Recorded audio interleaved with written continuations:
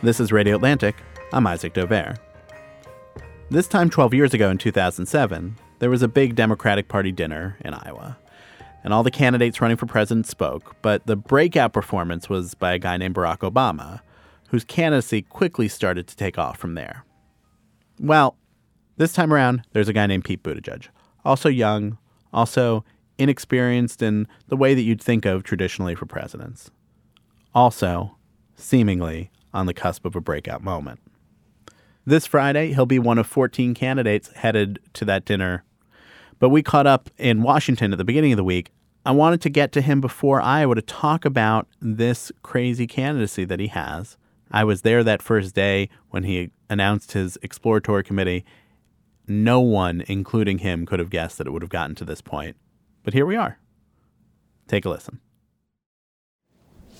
So Pete Buttigieg, thanks for being here on Radio Atlantic. Cool. So coming here today, I was thinking about the day that you launched your exploratory committee, which was a couple of blocks away, third floor of a Hyatt Place hotel that you went to basically because it was close to the White House, so you get reporters to pay attention to. But that happened in the middle of a really difficult week in your life. Yeah.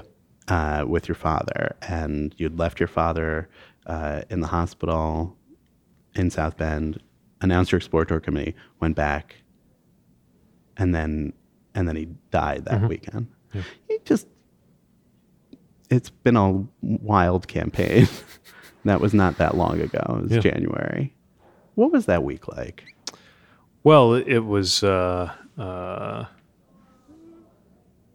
guess I could best describe it as a kind of out-of-body experience a lot of the time. My dad had been ill. I think it was over the weekend before I announced that he went into the ICU for what would prove to be his final hospitalization. But we were also communicating. His mind was there, and he wanted to see me do this. I considered delaying the trip or delaying the announcement. It was intended to be at the U.S. Conference of Mayors that I was going to be at anyway in Washington.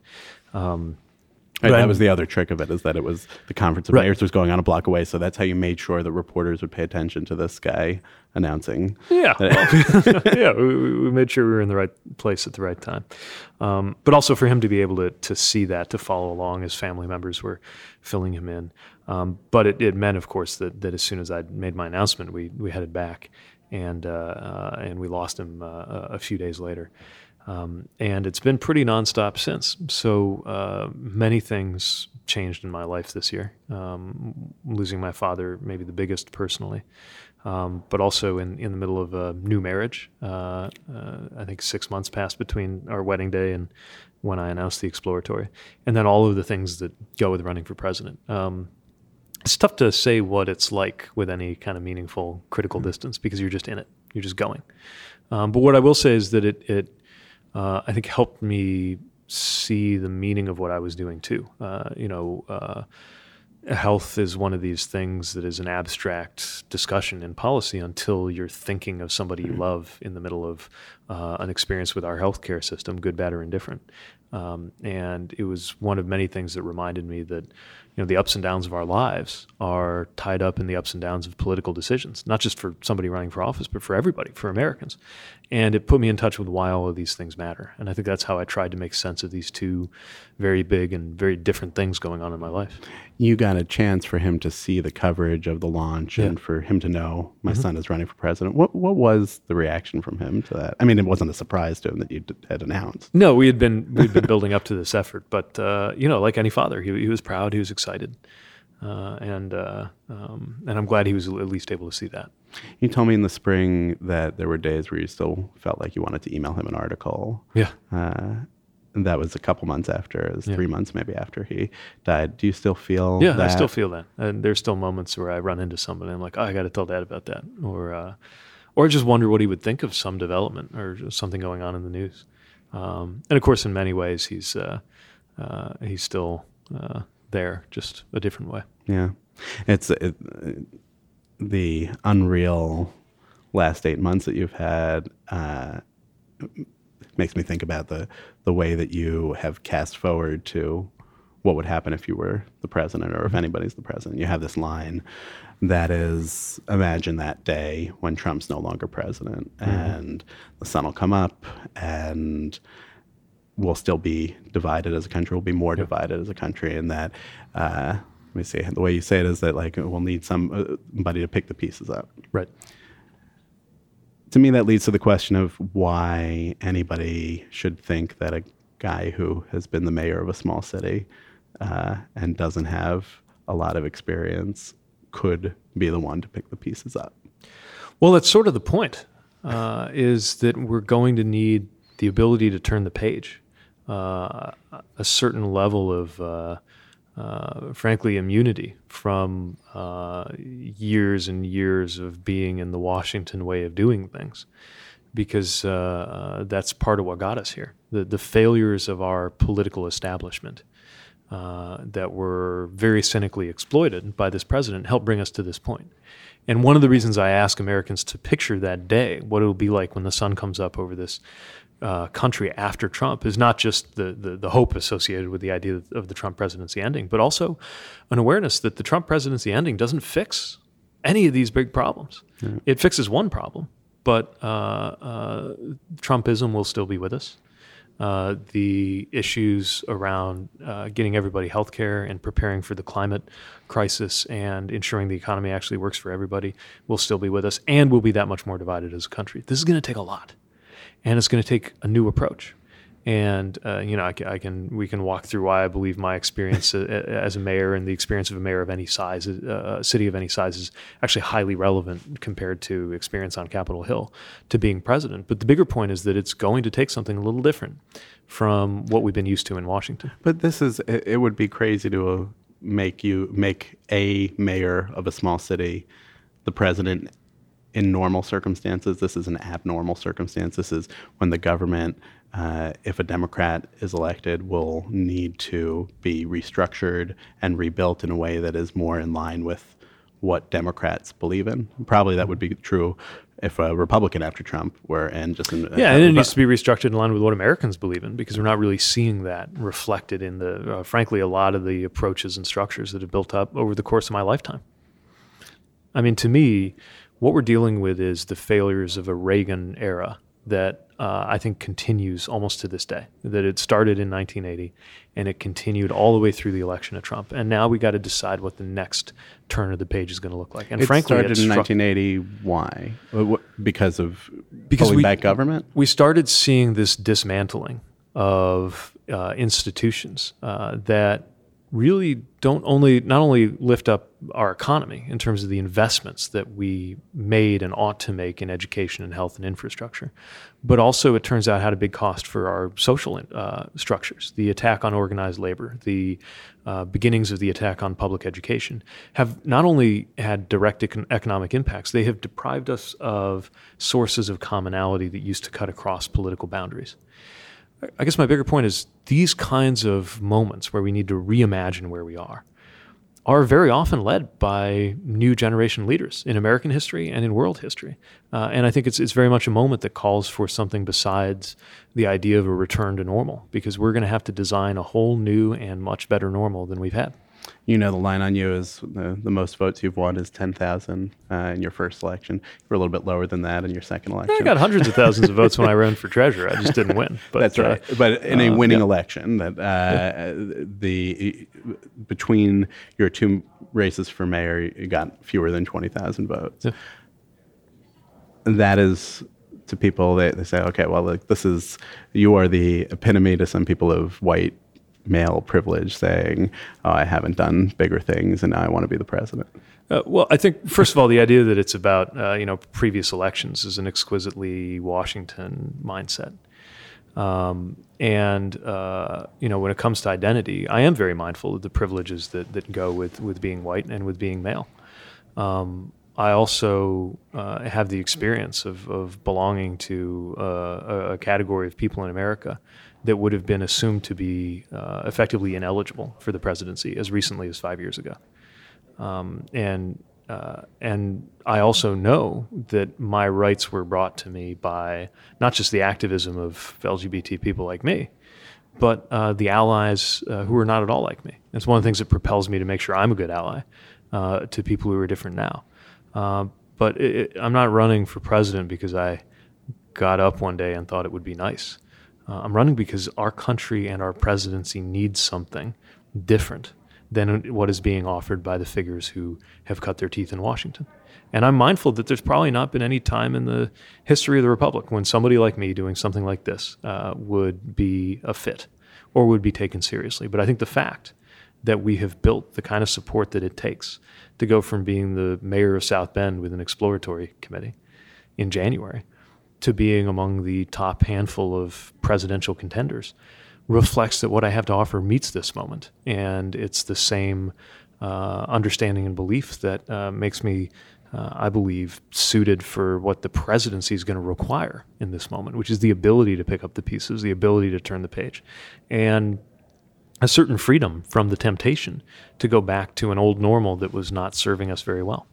Yeah, I had a conversation with John Kerry about a year ago where I said to him, listen, you were Secretary of State. There must be some things that you thought should have been changed in the State Department, even though you don't agree with anything that Trump is doing. And he said, well, we produced a big report when I was secretary. And I said, okay, but you didn't do anything with the report. Now, maybe there's an opportunity to change things up, if even for people who dislike the Trump presidency so much. Yeah. That's maybe the silver lining. Absolutely. Look, they blew everything up, which means that there is a chance to build something new and better on the rubble. I mean, not to over dramatize it, but I think about areas where buildings have been destroyed in the world, and then architecture of a new kind flourishes on top of it. I think, especially in things like the ranks of our civil service, the State Department and DOJ probably being the ones where people are the most demoralized, but really across our government, there is a chance to redesign things because they've been smashed to bits. It doesn't mean it was good that they were smashed to bits. It means that we have a responsibility to be a little more creative than saying, okay, let's try to put it back, glue it back to just the way it was. But I was talking to someone who has been a governor more than one term who said to me, I'm so much better at being a governor after that first term than I was at the beginning, right? Doesn't it seem daunting to you that you'd come into the presidency with all of that? Look, any human being ought to be daunted by the presidency, even in the best of times. And I'm very mindful of how much more skilled I became at being a mayor in my second term than in my first. But this is not like any other job. This is a job that is about setting a tone not only for the American government, but for the American people. And it's going to require a level of imagination and a level of humility, frankly, that makes it possible to see forward. Look, nobody is going to have an easy time wandering into the Oval Office and assuming these responsibilities. But I also think among the people seeking this job, I have presented the right vision, and I've established how my life prepares me to do this.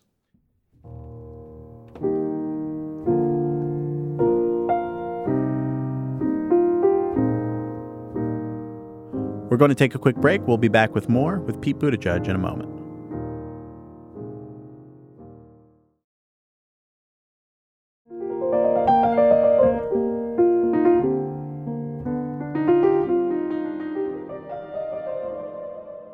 When we sat down at one point in the spring, you told me that you didn't think policy mattered that much, that you had written a economic plan. That's not exactly what I said. You said that you'd written an economic plan when you were running for mayor, and basically nobody read it. That's true. But people wanted to know that you had an economic plan. Yes. Now policy has become a big part of your campaign. Yeah, I'll actually say one of the pleasant surprises of this campaign and this campaign season is that people have responded to policy ideas and to our policy ideas, I'd say with a lot more seriousness and interest than I'd expected based on my experience. So, we always knew that the sequence had to be, first I lay out the vision and values, and then we develop an explanation of what it means in terms of policy. But I'll say that actually there's been more serious grappling with policy questions in this election cycle than I would have expected based on what's happened in previous years, and that's a good thing. Sometimes it can feel like the policy is crafted toward the vision that you're toward the way that you're trying to sell it, right? And I think that's something that people respond to well about you, and they respond to also negatively about you. And and sometimes the negative is like, oh, this just feels like a McKinsey type thing fitting in. And your healthcare plan is Medicare for All Who Want It, which is a really catchy name. There is a full plan behind it. But to people who say that's just a slogan, essentially, it's not a plan, what would you say? I'd say it's the best policy, and compare it to the other policies, and we can have a debate on why it's better. I figured I had to give it a name, right? Because you start with a name. What's that? Do you start with the name? I think I knew what I wanted to do broadly before we had a name. But the reason it turned out to be very important and now serves us well to have a name is that we've evolved from where things began in this debate. I think when Ted Kennedy first popularized the term Medicare for All, describing something pretty similar to what I'm doing, to the current environment where now, especially this year, somewhere along the line, Medicare for All has come to mean you have to eliminate private plans. And I'm not for eliminating private plans, so I'm glad that we found a way in a headline to explain it. But really what's important is for people to know what our policies are, because even now, I think it's kind of murky out there. And a lot of folks who agree with the idea of Medicare for All, if you ask them what it means, they're describing what I'm offering and not a vision where you eliminate the private plans. You're getting people saying, oh, he used to be a bold guy out there taking big stances on things, and now he's tacking to the center. He wants to be the Biden alternative. Is that right? I would be the most progressive American president in my lifetime. But you would not be the most progressive, and however we're going to define that in this field. That is true. Right? Bernie Sanders is definitely to my left. Elizabeth Warren is proposing things that are more expensive and, in my view, sometimes less workable than what I'm proposing. So I don't think it fits as neatly on the left, right, center spectrum as a lot of folks in the press want it to, because I think I've been leading the field in boldness in areas around democratic reform, for example, and the positions I've staked out there, whereas my view on just how far we should go in making things free around education or how to approach healthcare would be considered to be more moderate. So it's never as simple, right, as people want to pin it. But it's certainly the case that if you want the most left-wing presidential candidate running today, you have a choice, and it's not me, even though I consider myself a very strong progressive. But that way that people have responded in the last couple of weeks to your candidacy, and certainly it's people who support Bernie Sanders and Elizabeth Warren, but others I've seen out there make this argument. Oh, he wanted to be bold and out there, and now he's tacking back. He's trying to make himself acceptable to people. Your Supreme Court plan, when you announced it in the spring, got a lot of people on Twitter excited, a lot of other activists excited. You want to expand the court. Then you had said a comment about how you'd want to have, there could be somebody in the Anthony Kennedy model who was on the court. Then it seemed like the exact same people who were so excited about you on the Supreme Court issues in the spring felt like you turned on them, and now, okay, you were saying Anthony Kennedy could be on the court, and it's not. Well, especially because they were falsely making it sound like I was saying I would appoint a justice like Anthony Kennedy into the Supreme Court in its current structure, which is, of course, not true. What I was doing was reminding people that there used to be such a thing as a swing justice. And but look, my positions have been consistent. Some of the takes seem to be changing, and that's just politics. But I do believe that democratic reform is critically important. That's why I've staked. Look, it's not always maybe politically easy to sell national popular vote in some of the states that I go to, for example. But I think it's the right thing to do, and I think we can build support for it. And so the moment right now, I think, and the reason this is so important to stake out the ground that I'm on, is we have to overcome this idea that you can either unify a strong American majority or you can be bold. If we pick one or the other, if we pick one and skip the other, I don't think America's going to make it. We cannot deliver the bold solutions we're talking about unless we hold a strong American majority around them. And we cannot unify the American people, even loosely, if we're not solving these underlying problems. And so my candidacy in many ways is a rejection of this idea that you have to be polarizing in order to be bold, or that you have to be weak in order to be unifying. I just don't buy that idea. Yeah, America's not going to make it. You said over the weekend a line that I've heard you say before, that if we don't deal with white supremacy in a real way and racial injustice, it could undo the American experiment in our lifetimes. Mm-hmm. How close to the brink do you think we are? Closer than we think. The President of the United States is guiding a criminal investigation into a corruption investigation into him. That's happening right now in America. Political violence is being talked about casually by people nearer to the mainstream than you might like. And by the way, it's increasingly starting to feel like the world is on fire from Chile to Baghdad. We don't know what's going to happen in the UK. A lot of instability and destabilizing things going on in the Middle East, even in China. This is a really precarious time. And half measures aren't going to get us there when it comes to establishing U.S. global leadership, and when it comes to making sure that we're actually the democracy we think we are. But that being said, I think the solution to that is not sort of arm waving. I think the solution to that is to talk about what it'll take to fix it and try to have a sober and disciplined outlook on how to get from where we are today to where we've got to be further from that brink. But does that mean like a second Trump term, if he were to win it, that would be the end of the American experiment? It is hard to see how America as we know it recovers from a second Trump term. I think America will still exist in some form.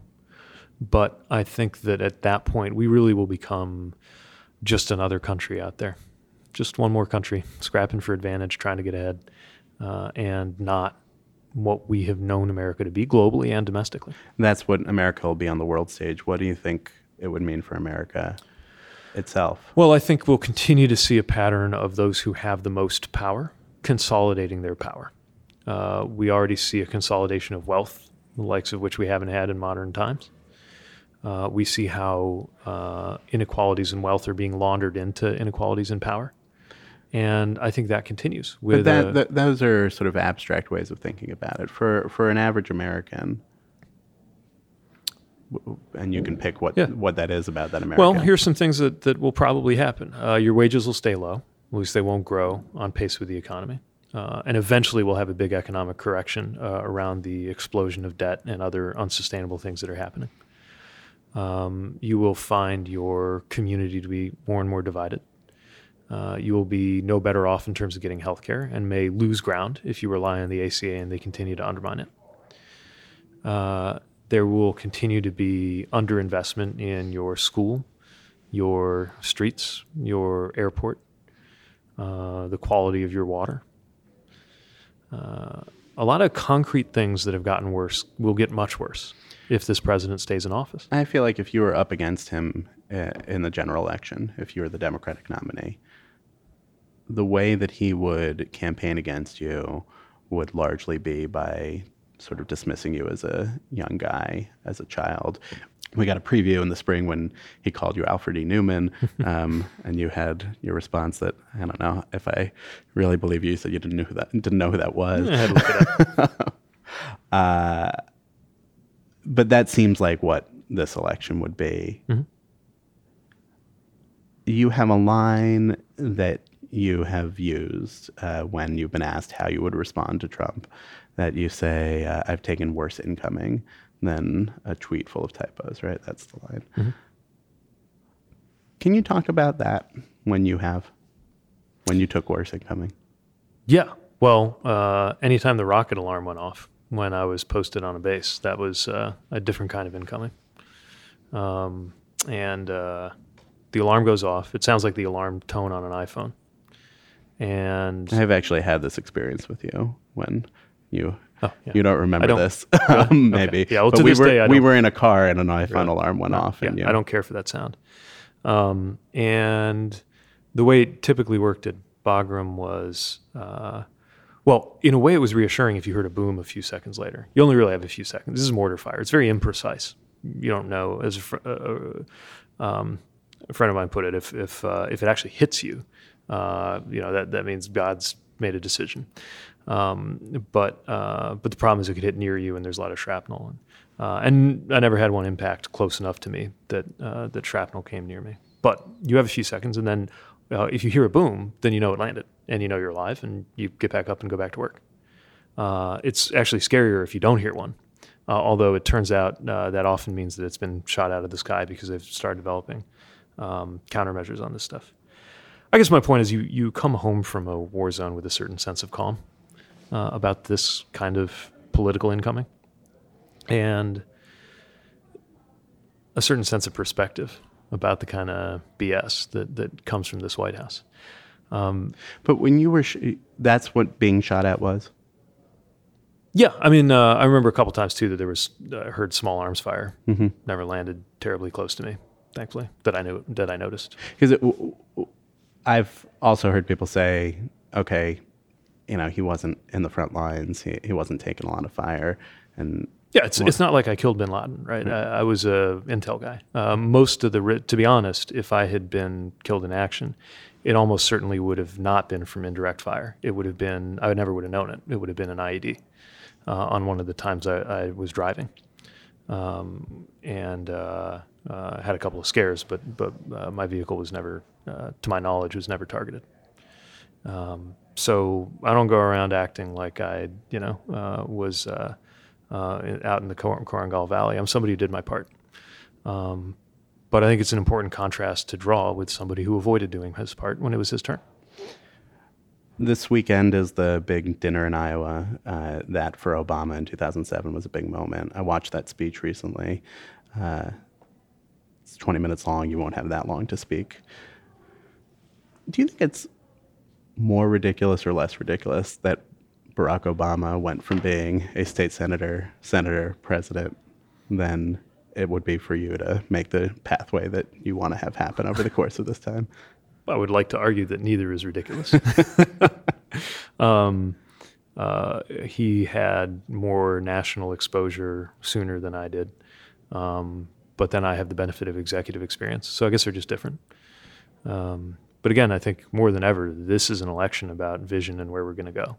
And this comes back also to how President Trump is likely to try to attack me, right? Which is that he might make it about age and experience. But really fundamentally, that's an argument about judgment and wisdom. And I think in a judgment and wisdom contest, this president's on pretty shaky ground. I want to close with this. You don't wear a jacket. You have your look, jacket, tie. Where did that come from? I don't know. I gradually dressed down over the years as mayor. I used to wear a suit every day, pretty much. And then I realized I don't actually need a tie on unless I'm cutting a ribbon or something very mayoral. And then I realized, it was really important that the jacket be part of a suit. And I don't know, I just feel more comfortable with my sleeves rolled up. Although, as you know, I'll go on a debate stage. The brand is white shirt, tie, no jacket. That's not a mistake. That was I don't know, it's just how I dress. Yeah, it also means I have to think less about it any given day, because I think the only question is there something fancy enough I got to have a suit on, or can I just do my thing? Now you've got people dressing up for Halloween as you. So I hear. It's all over Twitter. All right. Well, let's end it there. Pete Buttigieg, thanks for being here on Radio Atlantic. Good to be with you.